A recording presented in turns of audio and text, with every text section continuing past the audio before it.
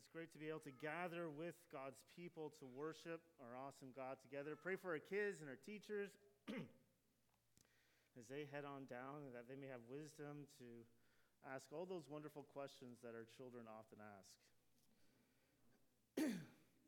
It's great to have people walking, as a parent, it's great to have people walking with me, with us, as we seek to be faithful disciples of our own children as well. So today we find ourselves at the end of Acts. I think I was told this about 3-4 times this morning. I don't know if this is a celebration or a mourning, maybe both, but we are at the end of Acts. If you have a Bible with you, please open to Acts chapter 28, right before the book of Romans. It's on page 546 of the pew or the chair Bible in front of you. It's a blue Bible. If you don't have a Bible with you, if you don't have one at home, I encourage you to take that. As hopefully has been very evident today, the Word of God is incredibly important to us.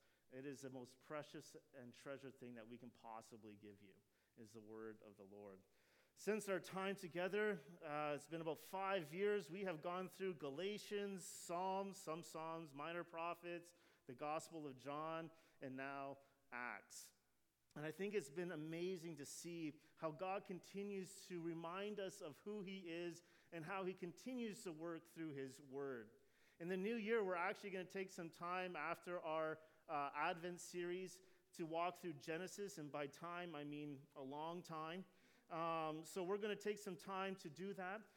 We're actually ordering some ESV journaling Bibles. So on one page would have God's Word, and the other side would have a blank sheet of paper.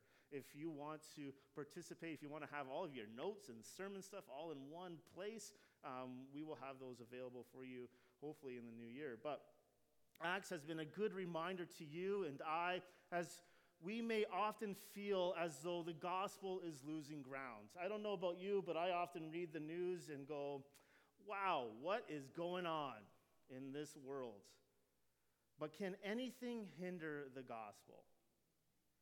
I'm not saying that there won't be hardships, but 2,000 years later, Christ is still building His church. And we sit here in this room as the gathered church, as proof and evidence that Christ is continuing to build His church. So I ask you again, can anything hinder the gospel? And the answer is a resounding good. This isn't a maybe statement.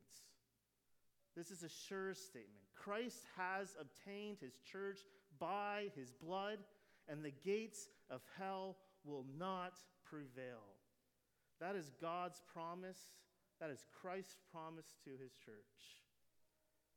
We can look throughout history and we can see how the Word of God has been trampled on, literally burned, literally thrown into jail, whatever it may be. But God's Word stands true. That's why we gather and we preach God's Word.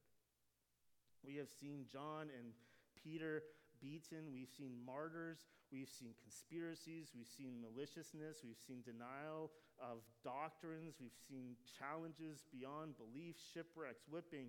And no matter what has happened in the book of Acts, no matter what has happened, the gospel has never been hindered.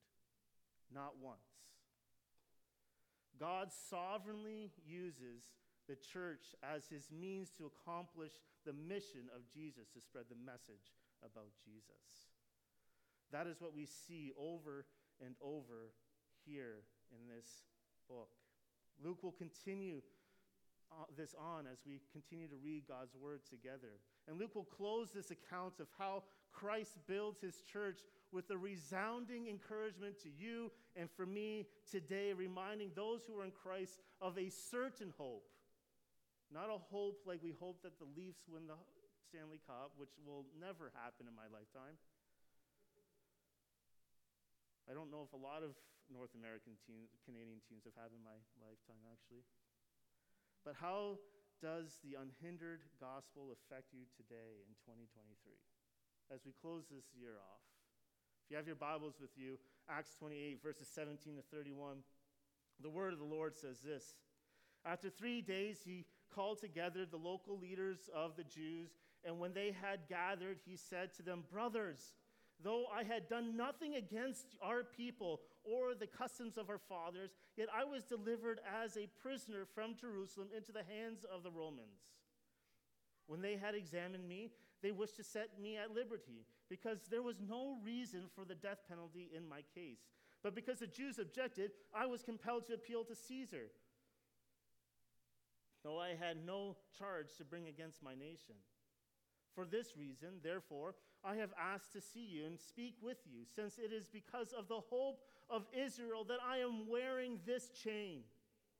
And they said to him, "We have received no letter from Judea about you, and none of the brothers coming here has reported or spoken any evil about you.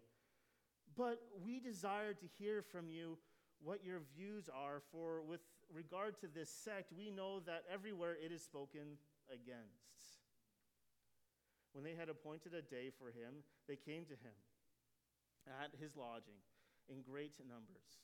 From morning till evening, he expounded to them, testifying of the kingdom of God and trying to convince them about Jesus, both from the law of Moses and from the prophets. And some were convinced by what he said, but others disbelieved. And disagreeing among themselves, they departed after Paul and made one statement. And Paul had made one statement: "The Holy Spirit was right in saying to your fathers through Isaiah the prophet, 'Go to this people and say, you will indeed hear, but never understand. And you will indeed see, but never perceive. For this people's hearts has grown dull, and their ears they can barely hear, and their eyes they have closed, lest they should see with their eyes and hear with their ears and understand with their hearts and turn, and I would heal them. Therefore, let it be known to you that this salvation of God has been sent to the Gentiles. They will listen.' He lived there 2 whole years at his own expense and welcomed all who came to him, proclaiming the kingdom of God and teaching about the Lord Jesus Christ with all boldness, without hindrance." This is the word of the Lord. Let us pray. Lord, we come together to continue in our worship. Lord, this isn't a show. This is worship. So, Lord, I pray that we would listen with ears that are ready to continue in that worship. I pray that your word would continue to do what you said it will do, that it would not return in vain. Lord, I pray that you are glorified as we continue to worship, Lord, and I want to glorify you, and there's no possible way that I can make this turn out well on my own. So by your Spirit, help me to preach this sermon with what is needed. God, I pray that you use this sermon to bring glory to your name above all things. May you increase, may I decrease, may we decrease. May you bring joy to your people and salvation to the lost. And amen. So verses 17 to 22, Paul begins to give a report of the gospel to the Jews that are in Rome. He's trying to kind of get ahead of the game here. He's every city he's gone into, the Jewish people have caused a ruckus and a revolt essentially, and he wants to get ahead of the game. So he comes and he meets with the leaders, and he calls the leaders of the Jewish community there in Rome.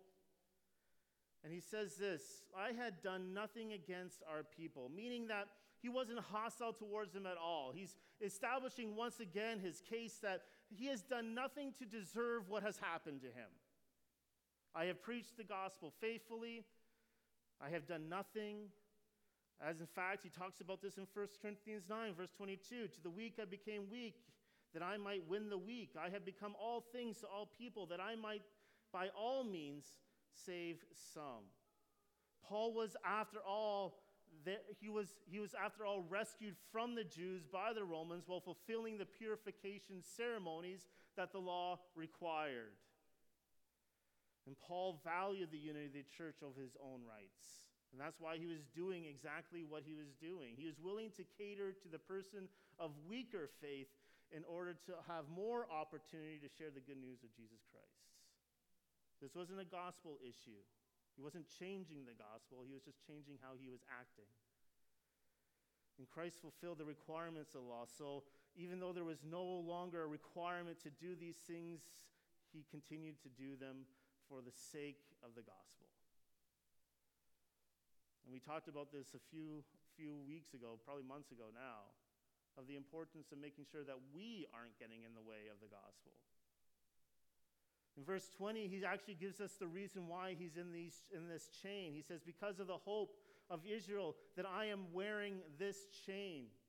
Literally wearing a chain. He was chained to a soldier at this time. And what is this hope? It is quite simple. It's Jesus Christ.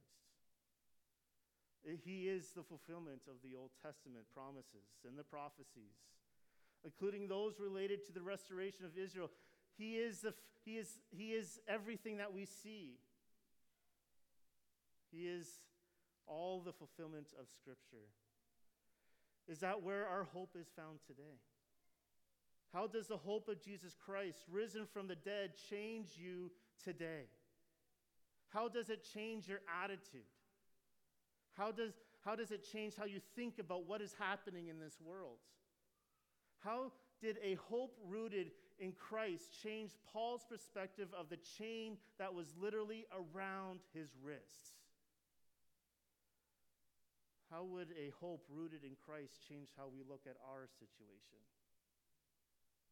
Our health, our financial situation, whatever it may be.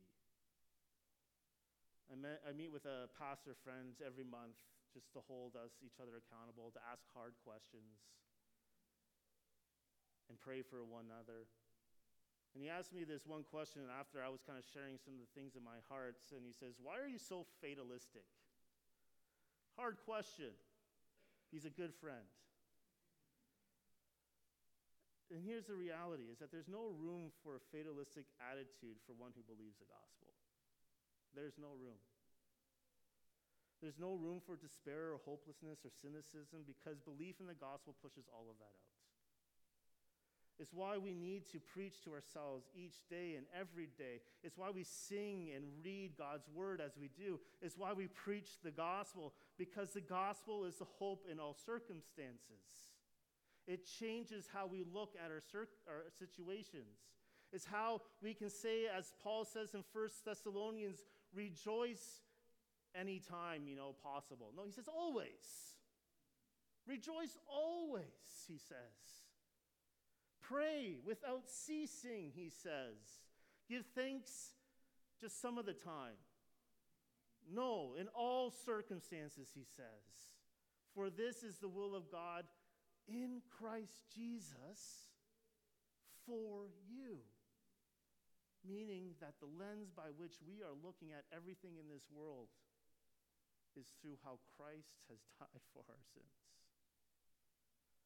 Those are hard things to do when I feel like something never good will ever happen. But this I do know, that in Christ, if you have the gospel, you have a hope, a sure hope that can never be taken away. That is never going to change no matter what I go through. The gospel doesn't change our circumstances, but it changes the lens by which we see our circumstances. And that's how Paul can come along and say what he says. He says, I am wearing this chain, he says. Meaning, at this very moment, he was actually literally chained to some other smelly guy who probably had to bring him to the washroom too. A constant reminder of why he was there. Every time that chain kind of rattled. Oh yeah, I'm not my own right now.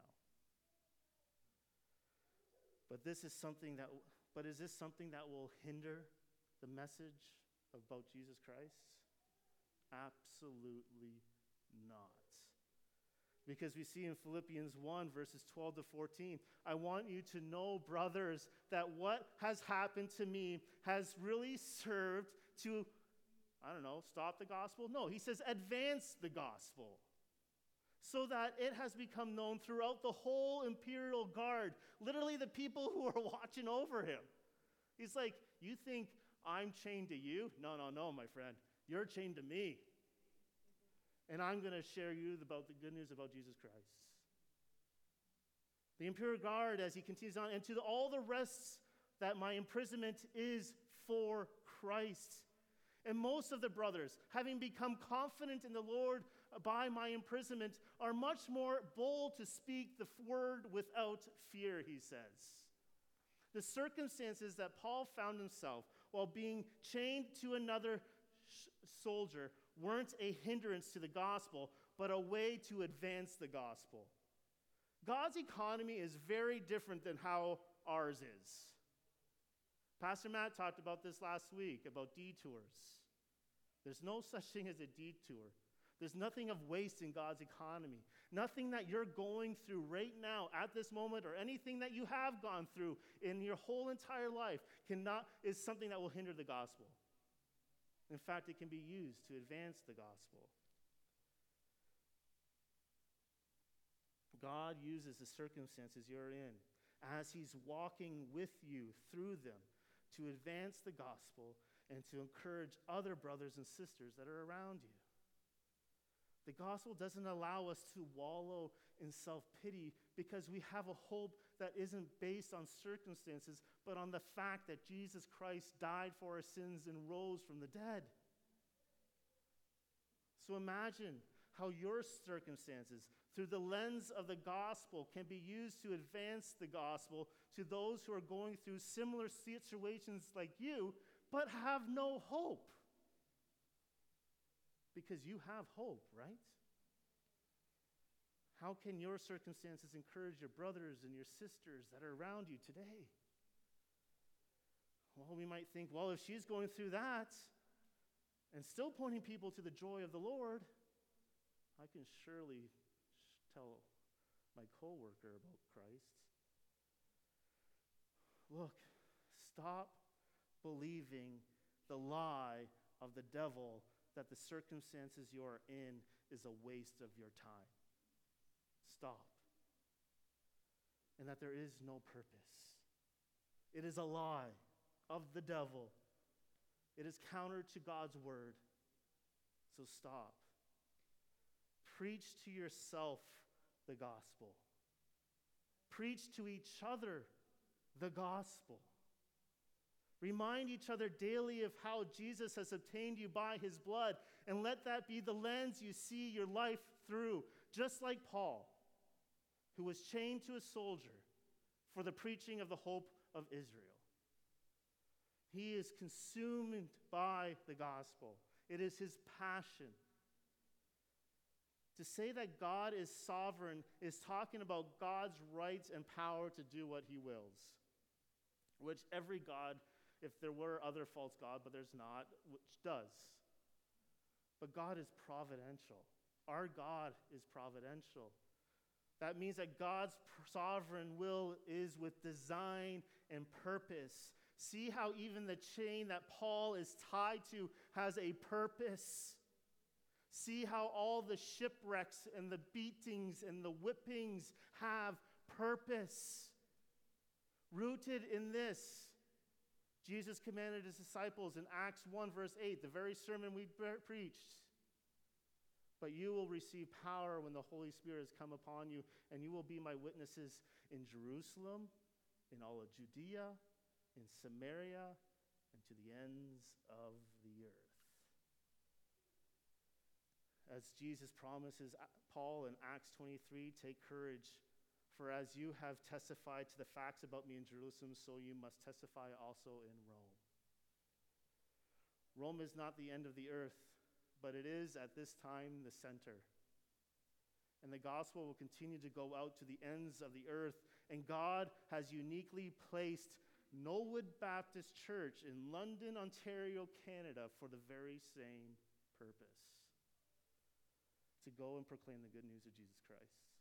That we may be disciples who make disciples of Jesus Christ.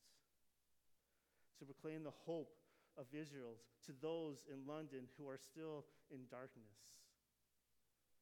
That Jesus Christ died for our sins and rose from the dead. that this long-promised Messiah was born of the Virgin Mary. He lived a sinless life, who, being fully human and fully God, was put to death on a Roman cross, meaning that he did actually die. To the point that he was buried in a tomb. He was taken down from that cross and buried in a tomb. But this wasn't an accident, for the death of Jesus was a substitutionary death. He was dying in the place of someone else. Meaning that the death that Jesus died was for all those who repent, who turn away from their sin and believe, having faith in Jesus alone to save them. Because we have all been born with an inclination to sin.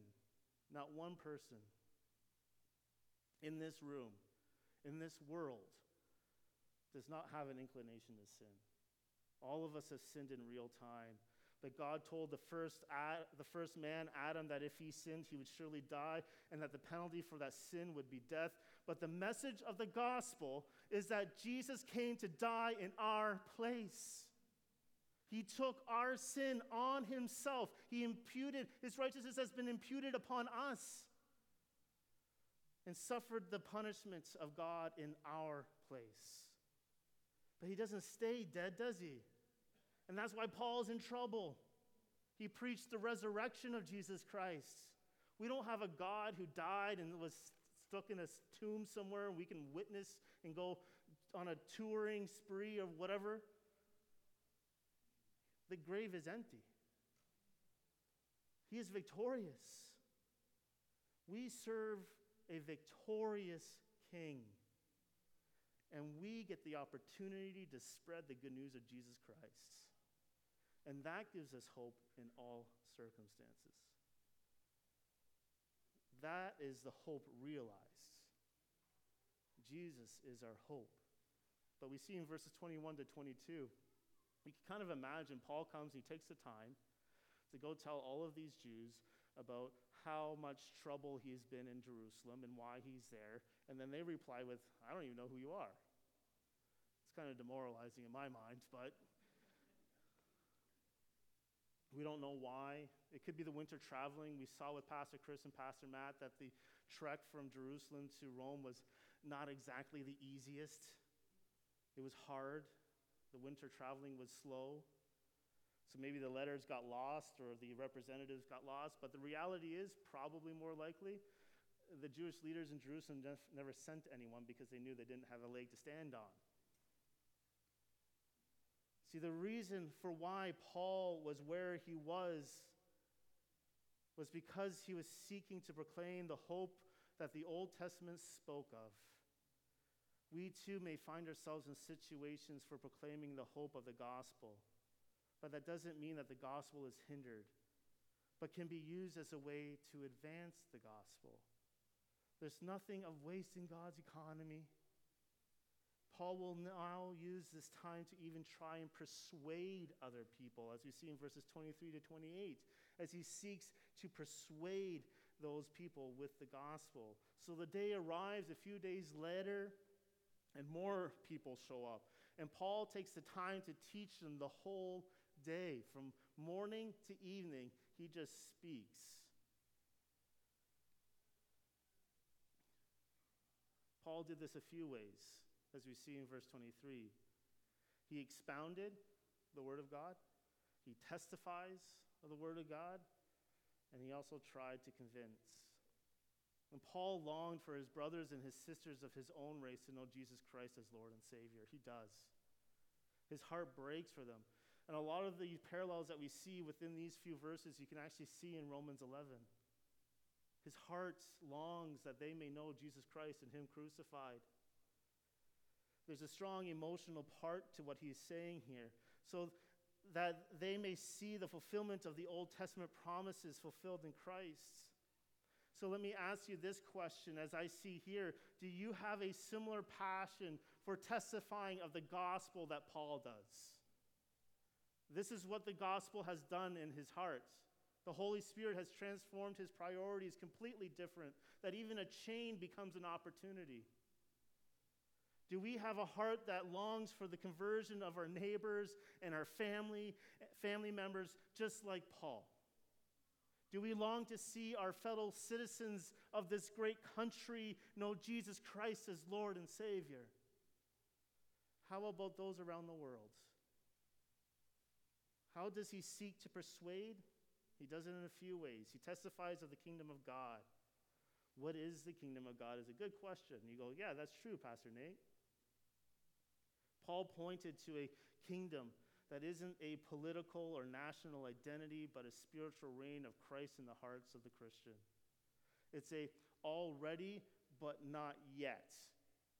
The kingdom of God is already here in a spiritual sense when Christ first came and died on the cross, but there is a consummation that still is waiting, that will come when Jesus comes back, because Jesus is coming back. And he's trying to convince them about Jesus, both from the law of Moses and from the prophets. Paul uses no other means in his conversation right here but the exposition of God's word as he talks to other people. Why? Because it has the power to convert someone from darkness to light. As the Holy Spirit uses it. The Holy Spirit is the ultimate cause, and the Holy Spirit uses the faithful and earnest exposition and application of God's word to convict people of their sin and their need of a Savior, and to call them from that darkness of light from that darkness and into light. There's no other thing he uses. Look, if the gospel hasn't been hindered, why in the world would Paul use any other means? Why would we use any other means? Knowing good arguments and knowing science is important. Okay, someone's going to come to me and say, Pastor Nate's a bigot or something, he doesn't like science. That's not the truth. But they're not going to be convinced and convicted of their sin because of my well-oiled arguments of science. That doesn't move them from darkness to light. Only the power of the Holy Spirit through his word has the ability to convict people of sin and to tell them that there is a Savior who can save them from that sin. So Paul puts his truth on that. Good music that is singable on Sunday, it's a great thing, right? Praise God, I love this church. We have a great music ministry here. If you haven't told people that, you need to tell people that. But is it able to save? No. So what are we going to build our lives on? What is Knollwood Baptist Church going to build itself on? It has to be the gospel. Why does Paul use the Bible? Because here we see the hope of Jesus Christ. I think back to what Jesus talks to the disciples in Luke 24, verse 27, on the road to Emmaus, where he is interpreting to them all the scriptures of the things concerning himself, Luke says. The Bible promises a Savior, and that Savior is Jesus. He is the hope of Israel. So Paul preaching nothing else but Christ and him crucified. Jesus is the point of the Bible, and the Bible is really just a story from Genesis to Revelation of God's redemption of a lost and rebellious sinners like you and me through his Son, Jesus Christ. Is Jesus your hope? If you've repented and believed the gospel, Jesus is your hope. This is why we seek to preach Christ and him crucified. It is by faith in him that we know for sure that we are forgiven and have a promise of eternal life. This is the hope that allows us to say, along with Paul to the church in Corinth in 1 Corinthians 15, when the perishable becomes imperishable and the mortal becomes immortality, then shall come to pass the things that is written, death is swallowed up in victory. O death, where is your victory? O death, where is your sting? The sting of death is sin, and the power of sin is the law. But thanks be to God who gives us the victory through our Lord Jesus Christ. One commentary put it this way, and I love how they say this. Our witness and preaching must draw attention to the sovereign rule of Jesus Christ. And what a thrilling and challenging message it is. On the throne of heaven sits one who has walked on this earth and felt the pain and hurt associated with a fallen world. The King of Kings knows the pain of denial, loneliness, and death. The one who holds the universe in his hands has uttered, "I thirst." The kingship of Jesus warns the unrepentant of hell and eternal darkness, but it comforts and reassures Christians. He is able to sympathize with our weakness. We don't get that unless we preach the Bible. And this is why Paul preaches the Bible. This is why we preach the gospel. It is what reminds us of our hope. It is the only thing that will not be hindered. It is the power of God for salvation to everyone who believes. It can't be stopped. It can't be burned. Why would we use anything else? So in verse 25, Paul gives a warning to those who reject, as some begin to believe, but others are continuing to disbelieve. He says, to your fathers, and essentially he's saying, just like your dads, you're just like your dads. You know, I think of that, I'm a father myself. I think of that with my father, and I say things to my kids, and I go, oh man, that sounds like my dad. In this case, he's talking about salvation. The Holy Spirit was right in saying to your fathers, he says, it is the Holy Spirit who divinely authored the Bible.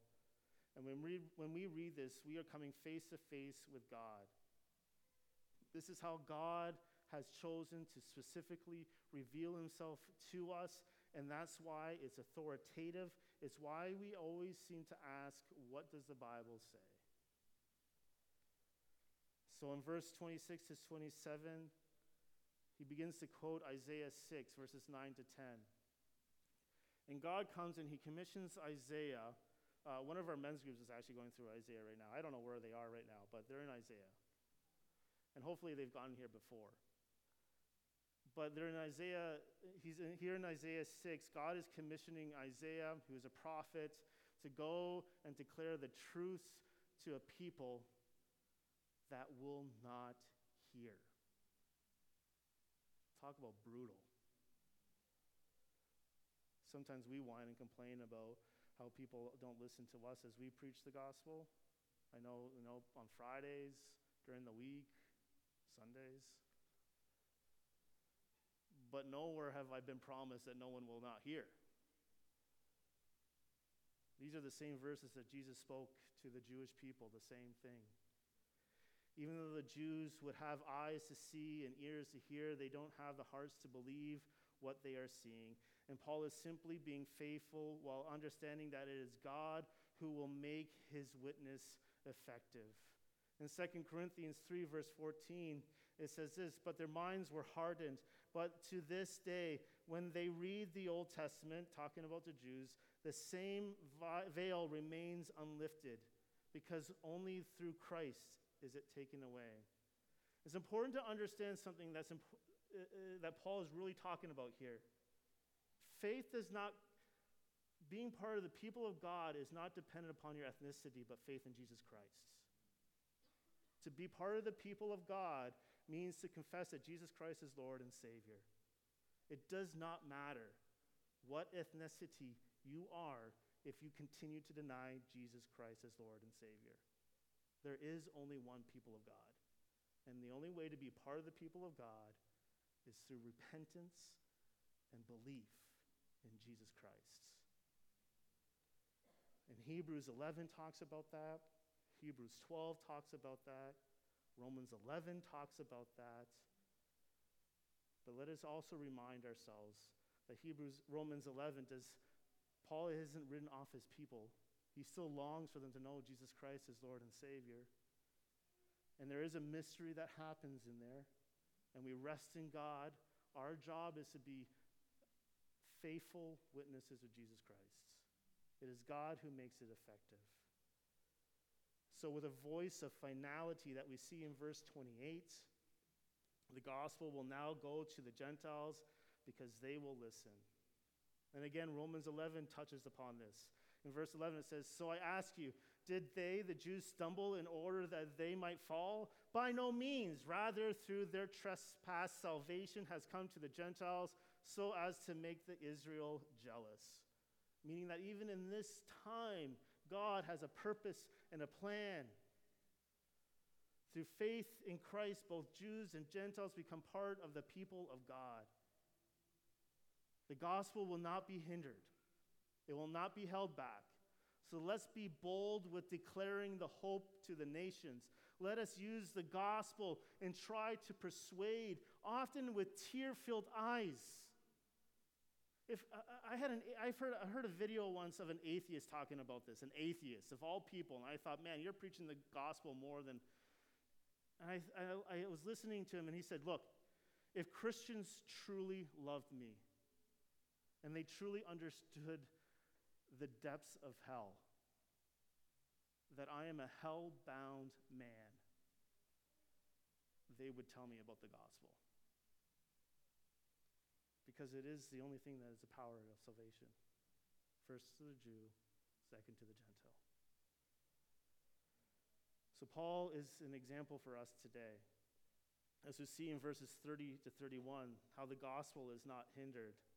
So in verse 30, we see that he's lived here now for 2 whole years. Is that a waste of time? No. Remember, Paul's even used the chain that he's tied to the soldier as an opportunity for a captive audience. Can you just imagine? This poor soldier, he's like, who's in prison here? And Paul's like, I'm not in prison. It's during this time while he is in prison that he begins to, he continues to preach the hope of Israel. Think about this. If God is sovereign and providential, what in the world could hinder his plans and purposes? The answer is nothing. I'm going to give it to you. Has there been anything in Acts that has shown us, as we've walked through it over the last 2 or so years, has there been anything in Acts that gives a hint that God is not in control? No. The answer is no. So what in the world will hinder him from sovereignly using his church to accomplish his mission, to spread his message to the ends of the earth? Brothers and sisters, is this your hope? What is the object of your faith today? Is not our God great? When we look at the gospel, we see the greatness of God. I was reminded of this week, because in my personal time, I'm walking through Job, which is heavy. Job is not hard to understand, I find. It's hard to submit to, if that makes sense. I get it. I do. But sometimes, in Job 40, verse 8, God replies to Job. And Job actually begins to sin, I would say, at this moment, because in chapter 41, he actually repents. But God begins to address Job's heart. And in one of the many questions that he just asks, in verse 8 to 9, he says this, "Will you even put me in the wrong?" God says to Job. "Will you condemn me that you may be in the right? Have you an arm like God? And can you thunder with a voice like his?" Paul didn't know the why, but he did know the who. And his faith was anchored to that. So he continues to proclaim the unhindered gospel that spoke of the one who is mighty. It was during these 2 years of imprisonment that he wrote letters to the church in Ephesus, to the church in Philippi, Colossae, and to a personal letter to Philemon. turn with me quickly to Philippians 2, because it amazes me that these letters were written while Paul was in chains for the very thing he's writing about. Because he reads in Philippians 2, verse 14, he says this, "Do all things without grumbling or disputes." You're in prison, Paul, for preaching the gospel. Being faithful and obedient to God, you're in prison. If people had a right to be grumbling or disputing of something, Paul might. He continues on, "That you may be blameless and innocent, children of God, without blemish in the midst of a crooked and twisted generation." Meaning how we interact with the circumstances that are in this world are part of our witness. "Among whom you shine as a light in the world, holding fast to the word of life, so that in the day of Christ I may be proud that I do not run in vain or labor in vain. Even if I am to be poured out as a drink offering upon the sacrificial offering of your faith, I am glad and rejoice with you all. Likewise, you also should be glad and rejoice with me." It's amazing how context brings a lot more power to words. And Paul wrote these words and so many others that speak of the greatness of Jesus while in prison for preaching of the hope of the gospel.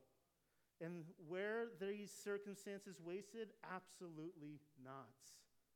The gospel doesn't change our circumstances. The gospel changes how we see our circumstances. What has God put you in that will uniquely enable you to proclaim the good news of Jesus Christ, who died for your sins and rose again from the dead? And he does this all at his own expense, welcoming all those into his own home. So in verse 31, don't miss this. For 2 years, Luke wants us to see something very important. He does it with boldness, which means he's holding nothing back, and the gospel is not hindered. It's a legal term, actually. It's the final word is a legal expression. It's saying a very pointed thing, that God's word is victorious. The gospel began in Jerusalem, but it won't finish in Rome. Paul may have been hindered, but the gospel wasn't. God's purposes will go on no matter what, and God will do what he purposed to happen in the gathering of his people through the preaching of his word. What a great reminder it is for you and I today. What can stop the gospel? When we started walking through Acts, we learned that God sovereignly uses the church as his means to accomplish the mission of Jesus, to spread the message about Jesus. So the so what's, as we conclude this time of Acts together, is pretty much the same. The consuming passion of the church is to be on Jesus' mission to spread the unhindered message about Jesus. Why? Because the gospel can't be hindered. We live in a time where it's tempted to become fatalistic, but for 2,000 years, the gospel has spread from Jerusalem and all of Judea and Samaria to the ends of the earth. It is the hope of the nations. The mission is not done yet. In fact, your mission isn't done yet until you're buried and in the presence of the very one you claim to have hope in. Maybe I should say this to the seniors. God's not done with you yet. If you got a breath in your lungs, you still have a mission to declare the good news of Jesus Christ. If you're in university, your studies don't trump the mission. Declare the good news of Jesus Christ. If you're at work, declare the good news of Jesus Christ. Why? Because our resurrected King will one day return to judge the living and the dead, and we should desire that all may hear the gospel. How do we do that? Colossians 1, verse 28. Him we proclaim, warning everyone and teaching everyone with all wisdom, that we may present everyone mature in Christ. That's the goal. That is why we gather. That is why we are the church gathered, gathering together as a whole community to make much of Jesus through expository preaching and singing songs that testify of the richness of Jesus. That's why we're in a church community, as we intentionally seek to be in community together and open God's word together. But if the consuming passion of the church is to be on Jesus' mission to spread the unhindered message about Jesus, to be disciples who make disciples of Jesus Christ, that means we must also be the church in the city as we go out as individuals. So, is it too big of a prayer that God may use us, Knollwood Baptist Church, to send out missionaries in the next 5 years? Is it too big of a prayer that God would use Knollwood Baptist Church to plant a church in London so that more may hear the good news of Jesus Christ? I think we pray small prayers because we believe our God to be small. But let me say this again. Have you an arm like God? And can you thunder with a voice like his? There's nothing that will hinder the gospel. There will be hardships, but absolutely nothing will stop it. The consuming passion of the church is to be on Jesus' mission to spread the unhindered message about Jesus. And as we close our sermon series, walking through Acts, will you pray with me? I'm really asking you to pray with me. Will you pray with me? And in your mind, say, yes, Pastor, I will. That we would be this. Let that start with individuals as we go home. Let this be us as a church as we seek to be disciples who make disciples of Jesus Christ. And as we close our service, will you stand with me and sing these beautiful reminder of the unhindered gospel? Will you sing with me of the hope that springs eternal? Will you confess with me of Christ, our hope in life and death? Oh, sing hallelujah, the song says. Oh, our hope springs eternal. Oh, sing hallelujah. How, now and ever we confess Christ, our hope in life and death. Lord, I pray that we will have a renewed sense of the power of the gospel and how it will not be hindered. I pray that we will proclaim the kingdom of God and teach about the Lord Jesus with all boldness, knowing that the gospel will never be hindered. God, I pray that we will be used to plant more churches here in London and throughout this world. I pray this will be a burden and a consuming passion of us all to be on your mission, to spread your message wherever you bring us. Amen.